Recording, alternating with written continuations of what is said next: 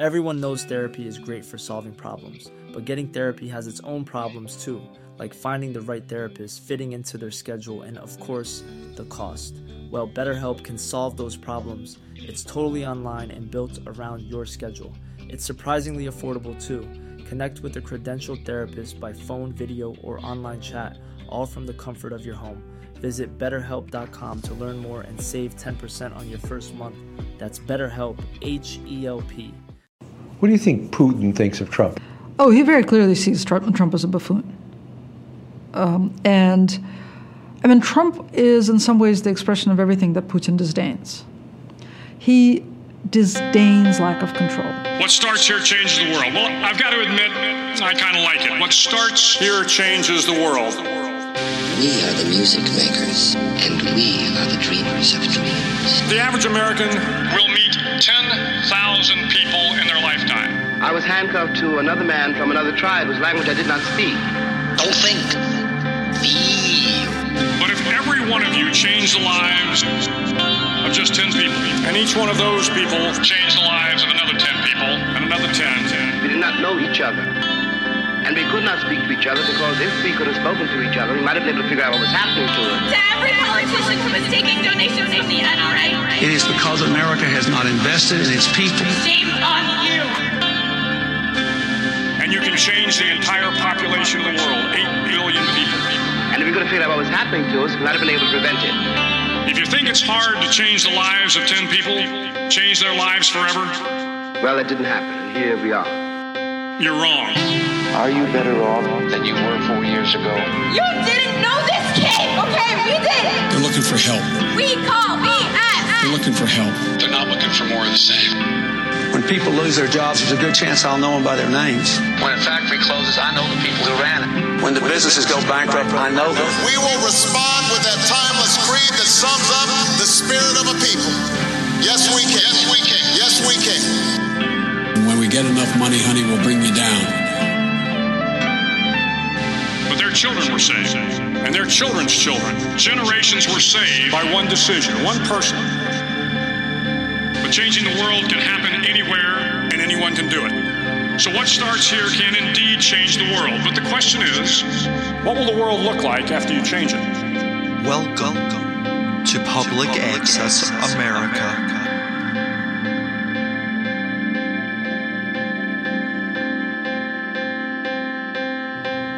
One thing that he also has cultivated as part of his image is his never betraying emotions. That's not true. He actually betrays emotions quite a lot.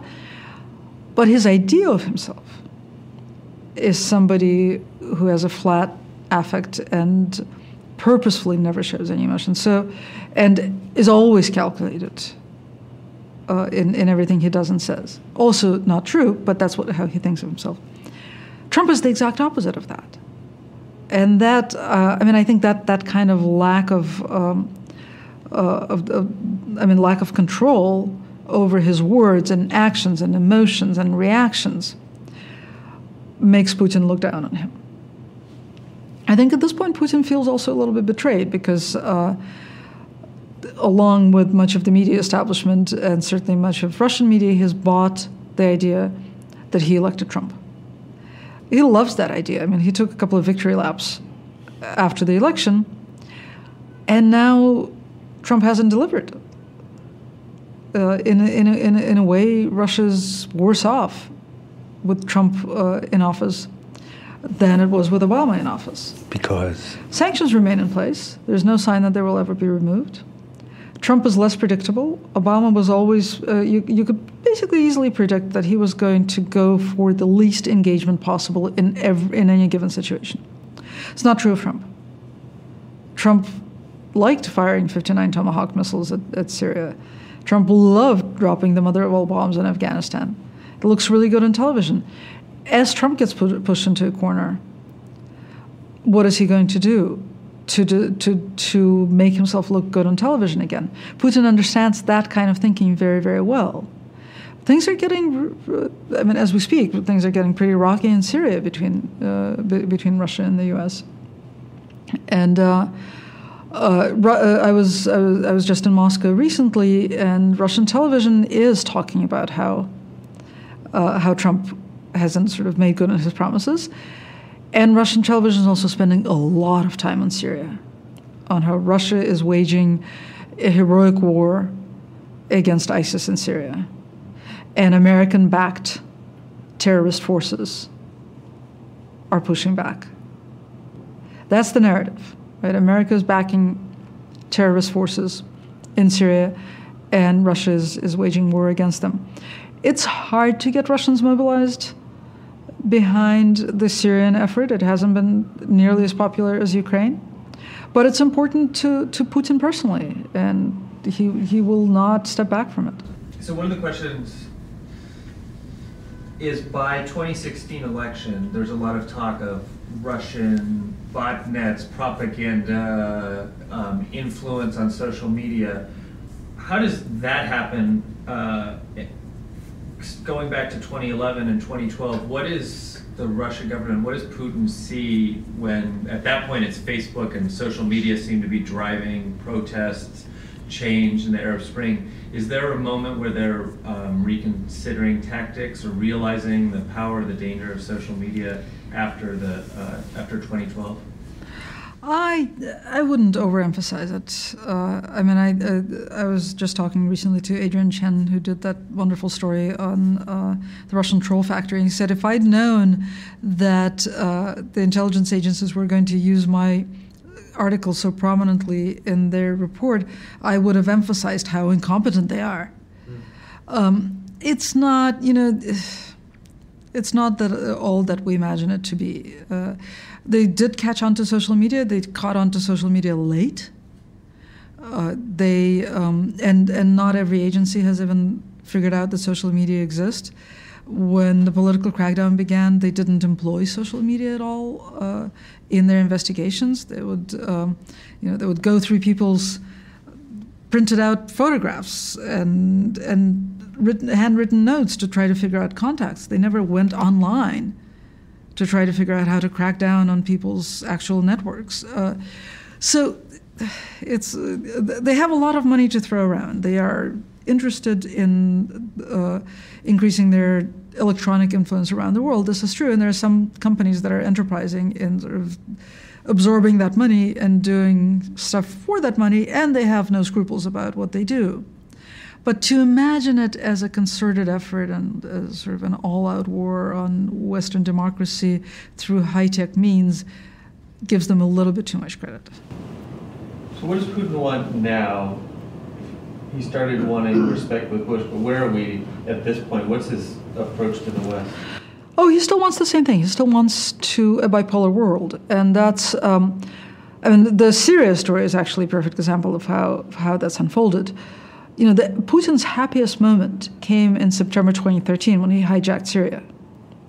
If you recall, Obama said there was a red line, and then he couldn't get congressional support for intervention in Syria, and then he decided not to do it without congressional support, and he basically was losing face, and Putin stepped in and allowed him to save face, and said that he was going to negotiate a chemical disarmament with Assad. And he wrote an op-ed in the New York Times, which the Times published, that was just perfect Soviet sort of use of American rhetoric against the United States, calling out the U.S. for its willingness to violate international law. I mean, this is the man who annexed huge chunks of neighboring countries. So he was on top of the world then. And then a year later, suddenly he is an international pariah. Nobody comes to his party. He's under sanctions. Ukraine, he could have anticipated that there would be a strong reaction. But the anti-gay campaign, he certainly never anticipated that there would be an international outrage over it. And so he comes back to the U.S. for the 70th anniversary of the United Nations, September 2015, with a proposal He spoke at the General Assembly of the United Nations, and he basically articulated his proposal. His proposal was that a new international coalition, an anti-ISIS coalition, modeled after the anti-Hitler coalition, should be formed.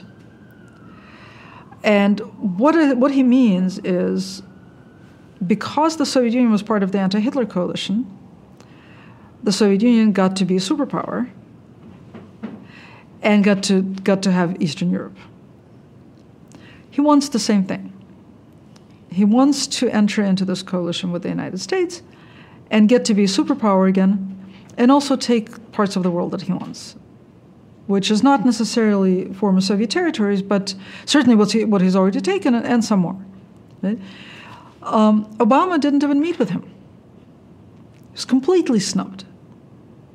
And so he went back to Moscow humiliated, untended to, and Russia started bombing Syria a week later and has been ever since. And the war, Russia's participation in the war in Syria is basically an attempt to blackmail the United States into giving Russia its superpower status back. I think we missed back in September of 2004, Beslan, and what it represented, and what's important to understand about what was going on there.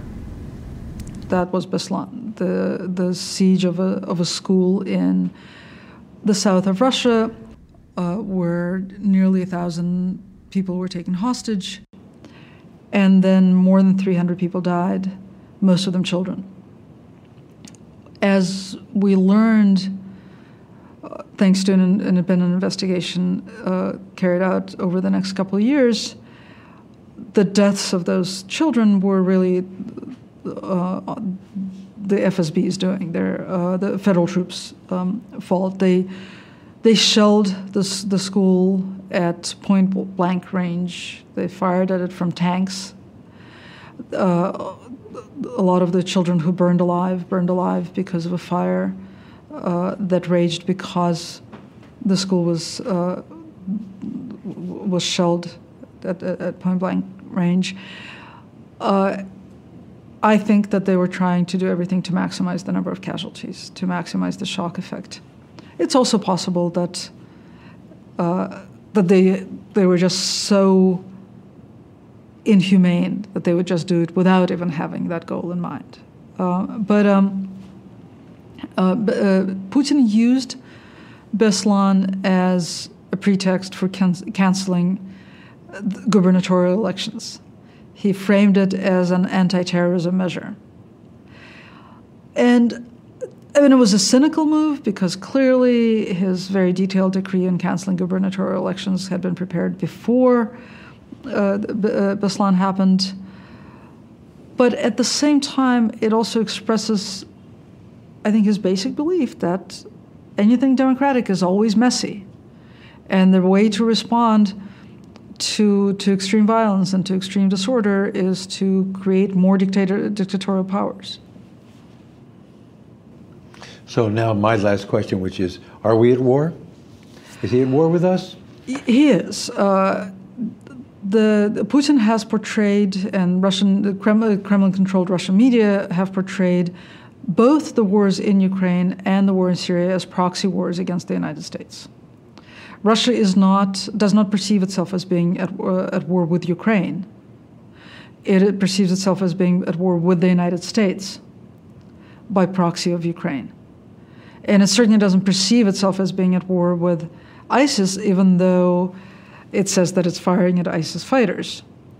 It perceives itself as being at war with forces that are backed by the United States in Syria, and they're quite open about it on television. And it would be beneath Russia's station to go to war with Syria or to go to war with Ukraine. Only the United States is big enough to go to war against, and only the United States is grand enough to mobilize people enough to have the kind of popularity that Putin has come to depend upon. That's the true genius of America. The struggle and the progress. That America can change. You are not cattle, you are men. Our union can be perfected. And so long as men die, liberty will never perish. What we've already achieved gives us hope. The times we were told that we can't. For what we can and must achieve tomorrow. Yes, we can. You have the love of humanity in your hearts. A new sense of common purpose. Yes, we can. And a democracy was saved. Yes, we can. A man touched down on the moon. A wall came down in Berlin. Let us use that power. Fight to fulfill that promise. America can change. Let us fight to free the world. Yes, we can. But there's so much more to do. Let us ask ourselves. If our children should live to see the next century, what change will they see? This is our chance to answer that call.